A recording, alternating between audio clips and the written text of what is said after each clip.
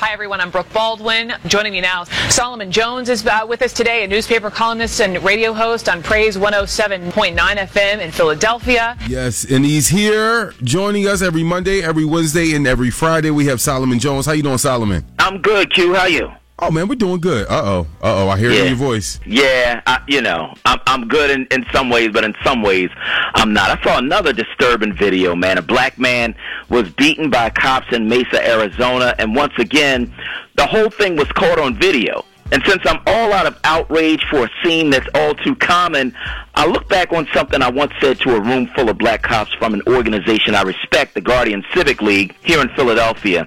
Because in reality, there's only two words to give them: do more. Do more, because when bad cops beat unarmed men for nothing, you might be the only thing standing between that victim and a coffin. Do more, black cop, because when your partner claims he fears for his life, you know in your heart that's a lie. Do more, because if you can't stand up for what's right when it counts the most, someone's gonna die because of you. Do more, because if you know anything about black folks, you know we don't trust the cops.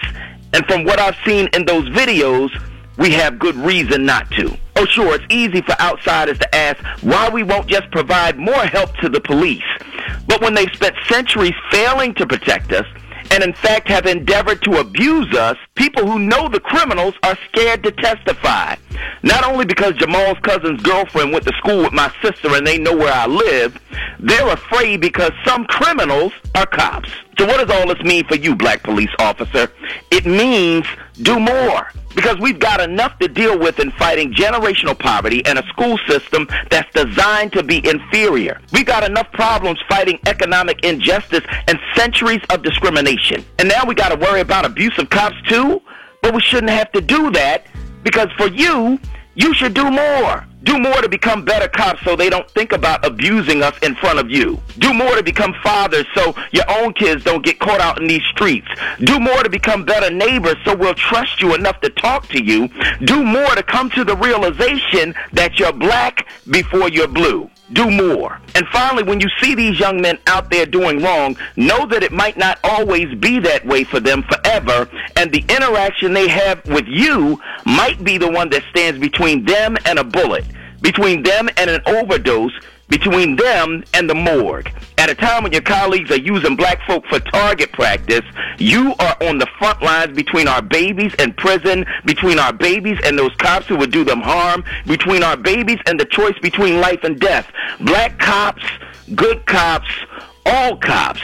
If you ever want us to trust you again, there's only one thing left to do: do more. Wow. Solomon Jones. I will say this. In 1993, a poet by the name of KRS-One had a song called Black Cop. Yeah. I didn't know it would take us over 20 years to get a remix. And we just heard a remix right now from Solomon Jones. Let's get up for Solomon Jones. Thank you, sir. We'll check you out. We'll have that and more on rnbphilly.com. Thank you, Solomon Jones. We'll check you out on Monday, okay? All right, Q. Talk to you then. Keep it locked right here to the Quincy Harris